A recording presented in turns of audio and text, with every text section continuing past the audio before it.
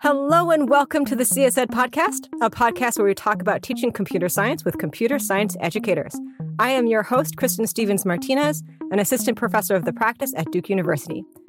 Joining me today is Amogh Mannekote, a PhD student in computer science at the University of Florida.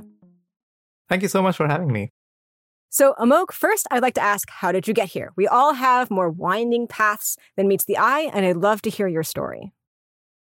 Sure. So, I did my undergrad in computer science and engineering in India. And during that time, I kind of got interested in machine learning and natural language processing. And I kind of worked a bit in the industry, just did some internships, which revolved around doing NLP and even some machine learning engineering. I did an internship at a startup where I worked with a lot of text analytics and kind of dialogue systems. And during my internship at IBM Watson, I actually was part of this team which was building developer tools. And I really loved the feeling of empowering other creators and developers. And this kind of motivated me to kind of think about how people should be able to build whatever they want and not just be downstream consumers of products. And then I had like a tangent right after that, like a complete other tangent where I worked on robotics for a year. Then after that, I got back to my initial interest, which is dialogue systems, when I joined Rasa, which is a startup that works on dialogue systems. It's an open source platform as well. And following this, I really wanted to dig in deeper into my interest in dialogue systems. And that is when I decided to go to grad school. And I think it was around the time of late 2019. And unfortunately, COVID-19 came. Not good timing. Not at all. So quick question. When you say dialogue systems, and like kind of, since we know where you ended up, you ended up working with Christy Boyer for computer science education. How did that interact with your interest in dialogue systems? So it's funny because the reason I kind of saw the Dr. Christy Boyer's webpage was that the lab is titled Learn Dialogue, and the word dialogue got my attention. And after that, that was the first time I actually got introduced to this whole field of CS education. And the research that our lab, Learn Dialogue, works in is basically trying to see how can we analyze dialogue in the context of learning. So this can be either in the context of something like pair programming. For example, two students, mostly middle school, high school children, working on some kind of a programming project, and they constantly communicate with each other. And this dialogue is very closely interwoven with what kind of learning happens. And we can pick up on some interesting signals, like is there some breakdown of the dialogue, or are they having productive conversation? Is it just engaging in like what we call wheel spinning, which is just, just unproductively stuck at a problem? Yeah, there is also the other side of the dialogue system education interaction, which is kind of the history from intelligent tutoring community, where you can build an automated system to tutor a student. So I see this as two different strands, related but kind of orthogonal. So it sounds like, though, you were more interested in the intelligent tutoring systems piece of dialogue, and then you just weren't aware of the context that Christy was applying it to. Yes. So most of dialogue systems research today is focused on building chatbots or simple agents for doing things like setting alarms or booking some sort of a reservation of a flight or a restaurant, or these kind of simple things. They're still challenging, but they are still much simpler, in my opinion, compared to something like teaching a student, where there is so much more chaos, I want to say. I don't know if I'd call it chaos. Like, the thought that I had when you listed out, like, setting an alarm or booking a flight is those are very short transactional conversations. Yes. So unlike these systems which are doing things like booking hotels and restaurants or flights and setting alarms, the dialogue systems that need to teach a student some concept or act as a partner it's much more challenging, because you have to actually take initiative and think about what is good for the student and not just act as a passive robot that just does what it's told. Yeah. There's a bunch of other pieces that at least like an expert teacher would be thinking about in that kind of dialogue with a student. It'd be like, what does the student know already? What is the student currently working on? There's a difference between what the student wants in this interaction versus what the teacher might want in this interaction. Because like, for example, my work in office hours kind of shows me that students often, they're like, I just want you to fix my bug. Like that's their goal in the dialogue interaction. Well, for the teacher, usually the teacher's goal is not to just fix the student's bug. The teacher's goal is to help the student find the bug themselves or help the student practice the skills of debugging. So that's a much more complex kind of interaction dialogue goal than book this flight for me. I feel like you've gone up an order of magnitude in terms of difficulty and challenge with a dialogue system for education. So this kind of brings us to our main conversation, which was the work that you did looking at class forums. And so could you give me the main results from that would be useful takeaways for someone who is teaching computer science and using a class forum? Sure. So just to sort of set some little bit background for this. So the context was that we studied discussion forums because we were interested in how discussion forums played a role in helping instructors make sense of how extremely large class sizes are functioning during the courses. And, Piazza, Canvas, and places like these are very rich in data about how students are learning. And we wanted to kind of draw some useful inferences and insights about what can instructors do to make the conversations happening on these forums more productive. So essentially, we looked at three things, I want to say. So the first is, what kind of questions are students asking on the forum? How are instructors and teaching assistants responding to those questions? And what are instructors doing to influence the nature of the conversations and discourse that happen on these forums? So yeah, we found a few interesting things from analyzing this data. And first thing we found was that, having more complex projects during the course of the course actually generated more discussion. So when students were given kind of long-term projects, they faced more roadblocks. They had more deep questions as opposed to something like, how do I just get this small task done? So that kind of got them to really think about actually phrasing their questions and really articulating their problems in a way that a second person can actually understand it. So I'll probably come back to this a bit later, but this is actually a very important thing from the perspective of learning. We also found that as much as we as instructors and TAs want to encourage this kind of productive questioning, most of the students, well, a significant portion at least, resorted to something like just pasting their errors and asking for, hey, I'm not sure what's wrong. Can you please help? And that kind of motivated the title of the paper, which is Don't Just Paste Your Stack Trace. So we want students to do a little bit more work from their end, trying to figure out what's wrong and explain what they tried already, so that it helps not just the person helping them, but also the very act of explaining it is good. Something we forgot to mention is that you did publish some of this stuff as a poster at S3xE 2022, right? Yes, that's right. Okay. I was trying to remember where this work was published. And I should also mention that some of the data you analyzed was data from some of the CS1 data from Duke from a course I used to teach, but technically I did not teach that particular class, but I collaborate with that instructor all the time. So when I asked her for like the data, she's like, sure, here you go. Yeah. So we are in this data set. Yeah. This was actually 3 courses. I mean, we had 2 CS1 courses, which was the one that you just mentioned from Duke University, which was taught in Python. The other one was from North Carolina State University, which was taught in, interestingly, MATLAB, I think mostly for engineering kind of audience.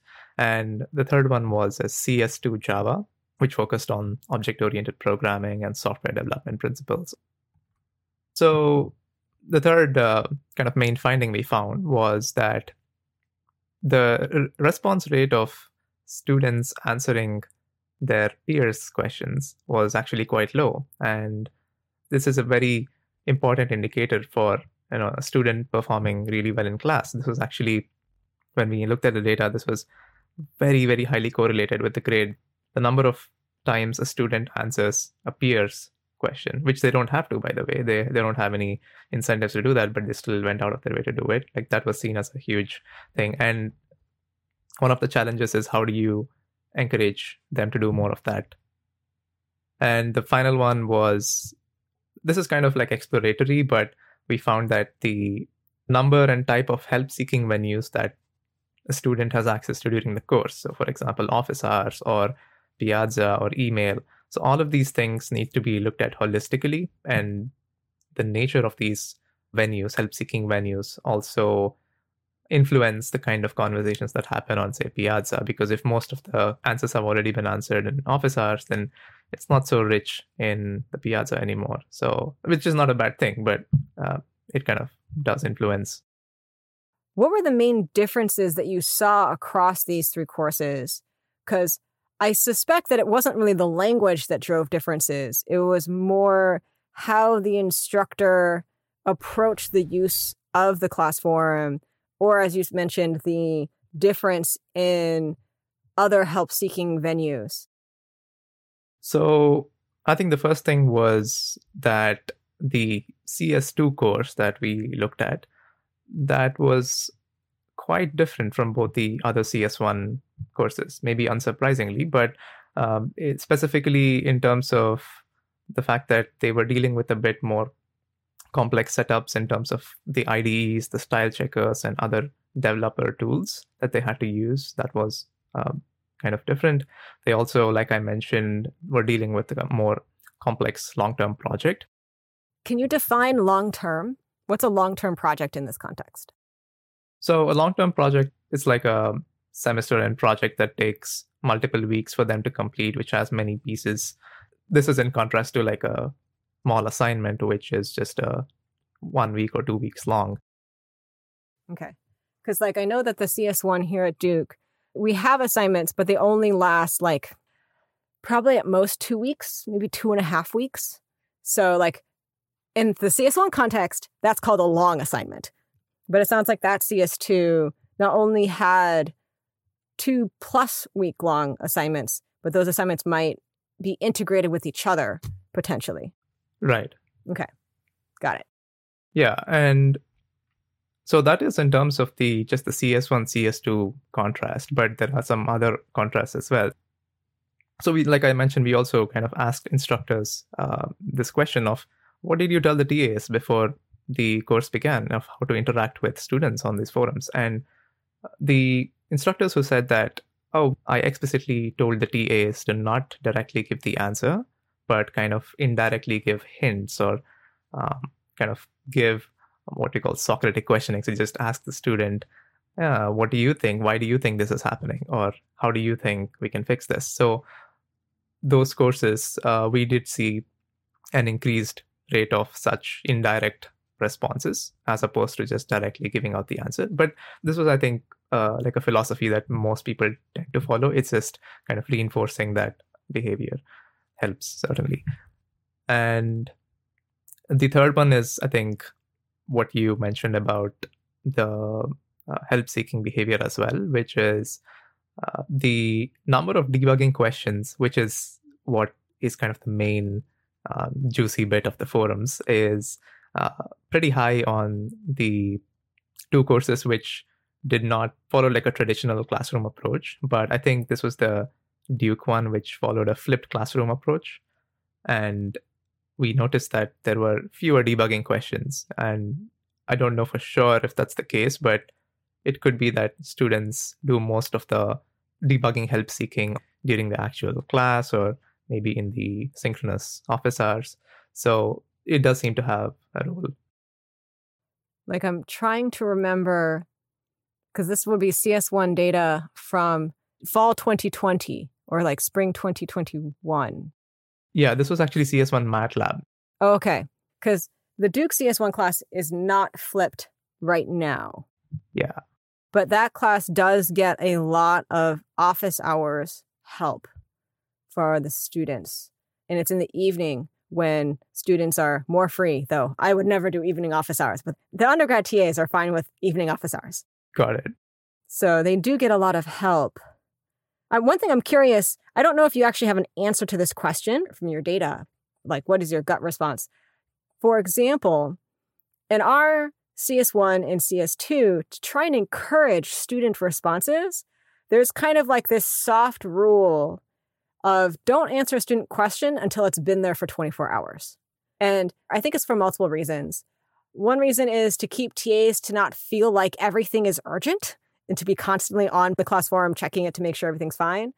And also to make students not feel like the class forum is their like oracle to answer all questions and they should just do nothing until they get a response. So that's kind of like one of the philosophies behind that. However, like on my data science class, I don't have that rule. And that's partially because I feel like students don't use the class forum as much.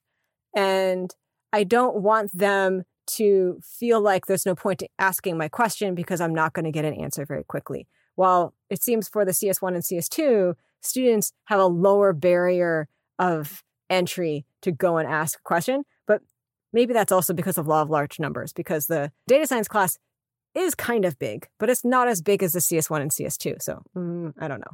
What is your sense of that vague question? Yeah. So I think the size factor is definitely playing a role. In terms of the delay, I think that is not just in terms of the responses that we got from the instructors, but also from several prior literature where people have actually tried to find the optimal time before the TA jumps in to answer. So it's like this trade-off between not just preventing the TAs from going into firefighting mode, but also to kind of let other peers know that, hey, the moment a TA answers, they're like, hey, what's the point of me even trying to answer? This already been answered. So they don't even try. So having that sweet spot between waiting too long for them to answer and letting them think about it or having other peers answer it, that's kind of a open question, but I think it's something that instructors can play around with to see how well it works for their specific context. Yeah. So I remember from the paper that you had different categories for the questions students were asking, as well as the kind of responses that people were giving. Could you go into some detail about that? Well, our 6 categories was based on this question of not just what their students are talking about, but also how they are asking the questions. So we have like 6 categories for student questions and 6 for instructor responses. So I'll just quickly go through them. So we have the debugging questions, which is when they have an issue with their specific piece of code. Then we have the what we call general questions, which are kind of conceptual. So it's not necessarily tied to a piece of student's code. Something like, can arrays be expanded dynamically or something like that? And then there are the dev tool issues, which are, hey, my IDE is not setting up, or my style checker is throwing me an error and all that stuff. Then there are like logistical-ish questions, which form a pretty significant portion, like things about grading and class schedule. Then we have the how-to questions, which are very straightforward. Like there is no reason to make the student think about it. It's just, how do I import a library, or how do I plot a graph? And Then finally, we have clarification questions. So this is just students clarifying the requirements of the project or the assignment. So I've got a question. From your sense, which categories were most common, and was there a difference between the courses at all? So the most common ones were the debugging ones, the logistical, and the clarification questions. Okay. I'm trying to think of what I consider that bad, air quotes, that is the most common thing. I'm just trying to think through what would my ideal mix of categories be. And I don't actually know now that I'm thinking about it.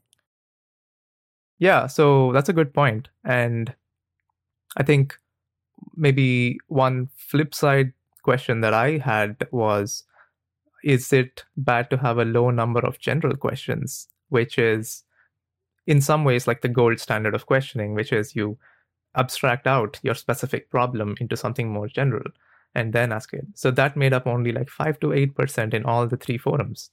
So I don't know if the other distribution of the other questions is bad, but I would certainly want to shore up this number.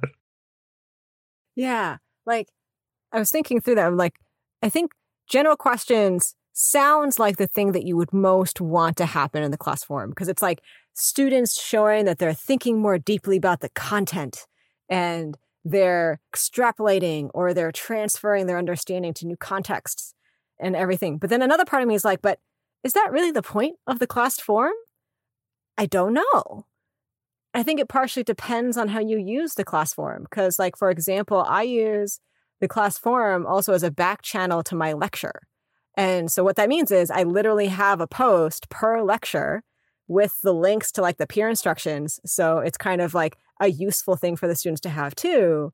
And then I tell the students that if you have a question during class, you post it as a follow-up to this lecture post. And it also gets the students on the class forum so they know it exists, they can find it, they know how to use it, they're familiar with it. So there's a lot of other reasons why I use it as a back channel. But part of me is kind of I think there is where I potentially would want the most general questions.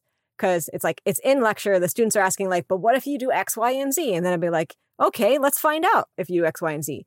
But what I want a student to ask that question while sitting down and doing the homework, I don't know, because I don't know if I'm really expecting them to have that skill of abstraction and then articulating their question at the kind of more abstraction level that you mentioned, as opposed to the debugging level of I need to do X and it's not doing X. Please help. So I don't know. Yeah, that's a good point.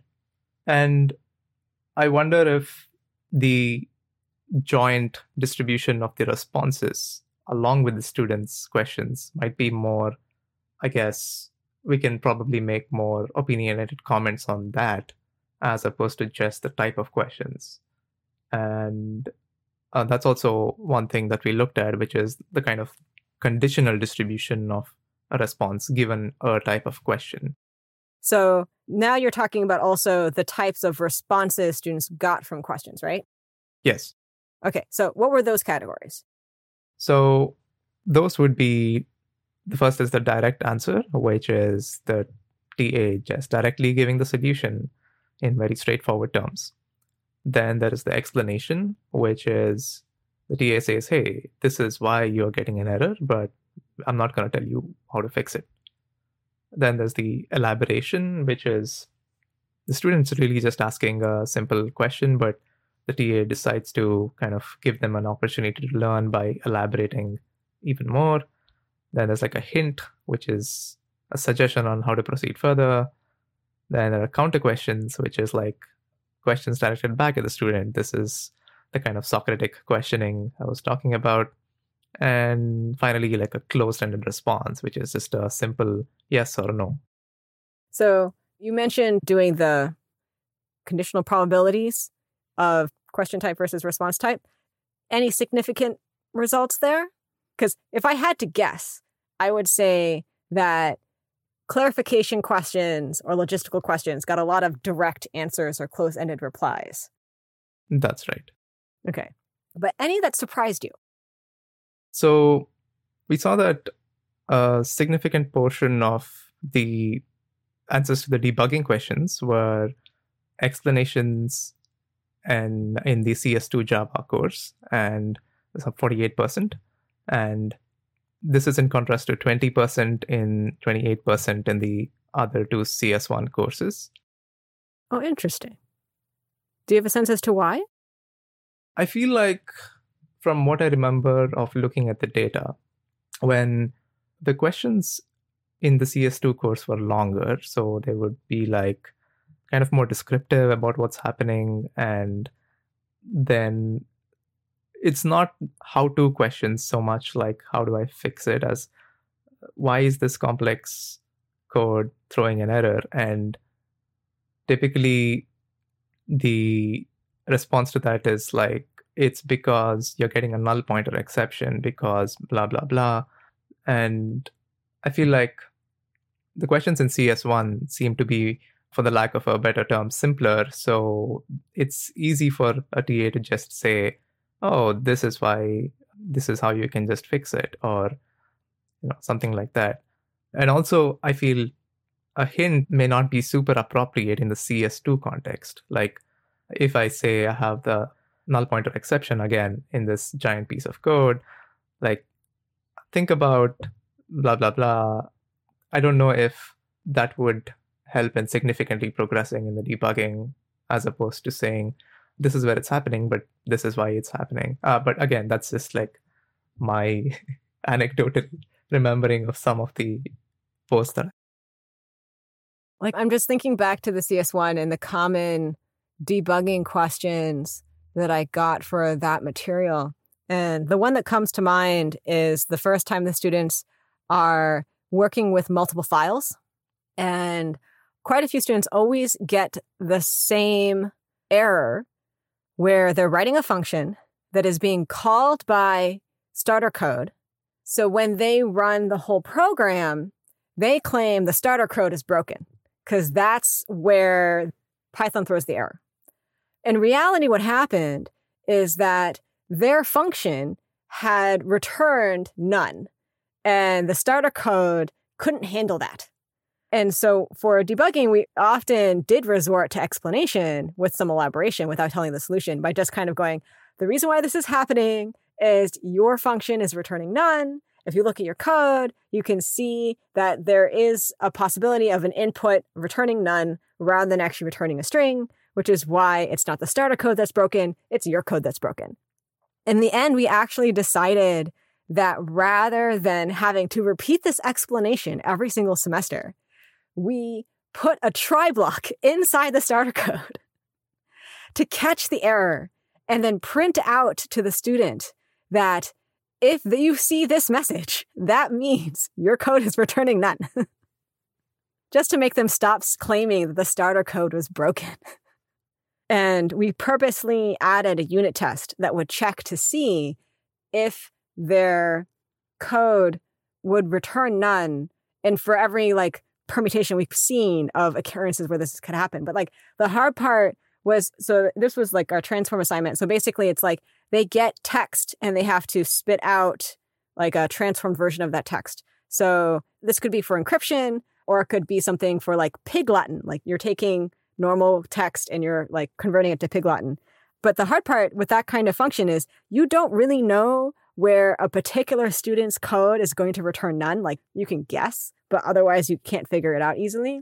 It was much easier for us to just put a try block in there and go here, if you're seeing this message, your code's returning none. I guess it's one of those things where, giving them a hint is not going to make them understand a concept better or something. So it's just better to just fix it and move on. Yeah. This is not the point of the assignment. I will just give you the answer. Yeah. All right. So as we're drawing near the end of the podcast, I think what I want to touch on next is kind of a longer TLDL, too long didn't listen, where what would you say would be the main takeaways from this work that would inform an instructor's use of their class forum? What should they be thinking about as they sit down and start figuring out how they want to incorporate the class form into their course, how they want to write the syllabus, or some other documentation for the students. That's a very broad question. So try putting your teacher hat on and think about what would a teacher want to think about, or the questions they ask themselves, given your work on how to use the class form in their class. Yeah, that's a good question, because I think at the end of the day, we want to have actionable insights that teachers can actually use in the real world. So from our results, I think I can try to divide it up into like 3 parts. I think one of the most important things that an instructor can do is collect as much raw data as possible, and you be very data driven, because at these larger class sizes, it's almost imperative that you cannot manually go through each and every post. So you kind of need aggregate statistics. So Piazza, like for instance, provides a tool to export post data and all the kind of other metadata that's happening on the forums. So maybe if you're a teacher, you can export all the previous courses and try to use that as a starting point for some analysis. And there's also, I think, a lot of room for using natural language processing techniques to automatically cluster the questions and pick up on the common topics. Okay. What if I don't have that kind of time? I think the burden of this should lie on people developing tools.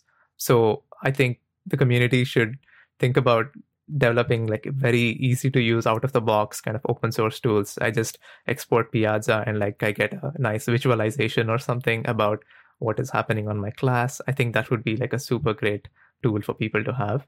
And this whole project was possible because of this kind of data collection. From the second one is what from a student's perspective. So here, I think, like we mentioned, the teachers can discourage just pasting a stack trace kind of questions, encourage them to phrase their questions in abstract terms wherever possible. And I also think that taking a page off, some of these GitHub repositories where there is kind of scaffolding when you're creating a new issue. Similarly, I think including questions like, what is the issue that you have?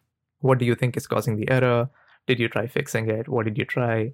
So having them fill out these forms, that could be an interesting idea. So to interrupt for that real quick, we've moved from Piazza to Ed Discussion, and Ed Discussion actually lets you create templates for different categories.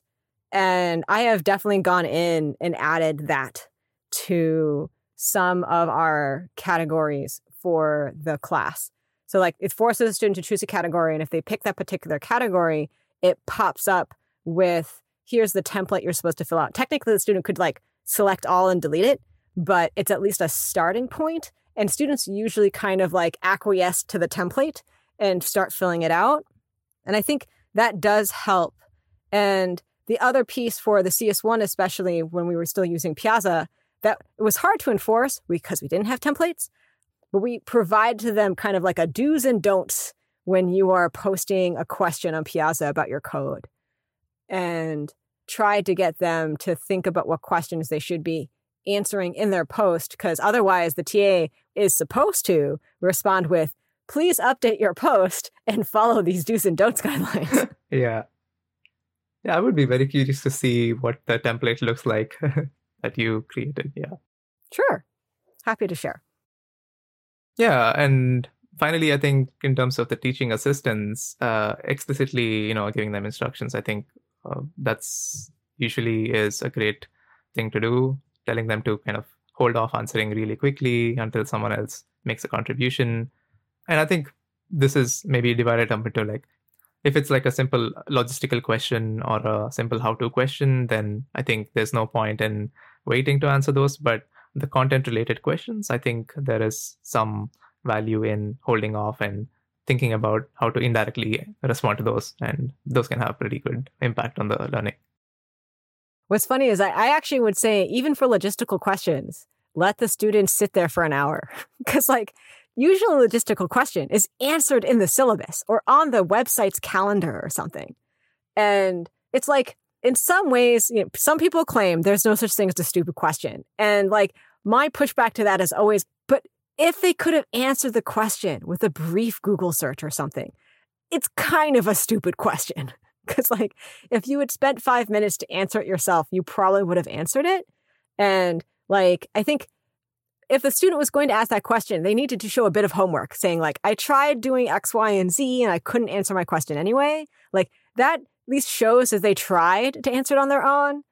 Well, I purposely, when I teach actually, even for logistical questions, unless it's something that clearly only I know the answer to because it's only in my head and I didn't write it down anywhere, then I'll answer it immediately. But otherwise, I'm kind of like, if you just looked at the calendar, you'd know when the homework was due. Why are you asking on the class forum? And so that I am waiting to see if a student will respond. And every once in a while, a student will be like, it's right here on the syllabus, y'all. Yeah. And like the NLP engineer in me is like, can we come up with like a automated way to, respond to those questions from the syllabus document? Let's see if I can summarize what you said. So for the student, it's trying to kind of be more verbose, basically, in their post. And for the teacher actually can support that by providing templates the students should fill out when they're asking a question on the class forum. And from the platform perspective, finding ways to kind of use NLP or something to auto-summarize what is going on in the class forum that is not just simple quantitative metrics. Yes. So let's wrap up because we're definitely near the end here. So how about a proper TLDL, too long didn't listen? What would you say is the most important thing we would want our listeners to get out of our conversation? I think teachers should really try to get as much data as possible from the courses. Just, find ways to extract all the raw information as possible from all the modalities and use that to be data-driven in, making decisions on how to design the course. They can also influence how students do help seeking by having templates in the question form. They can also have the TAs kind of wait to respond and ask counter questions and make the students reflect on how to solve the problem. And yeah, I think those were the main 3 things. And I guess it's like a constantly iterative process. This is like general guidelines, but I think you have to like tweak it obviously to your own course and see what works well. Awesome. Well, thank you so much for joining us, Amogh. Thank you so much for having me. I really enjoyed the conversation. And this was the CS Ed podcast, hosted by me, Kristen Stevens Martinez, and produced by Amarachi Anokoronye.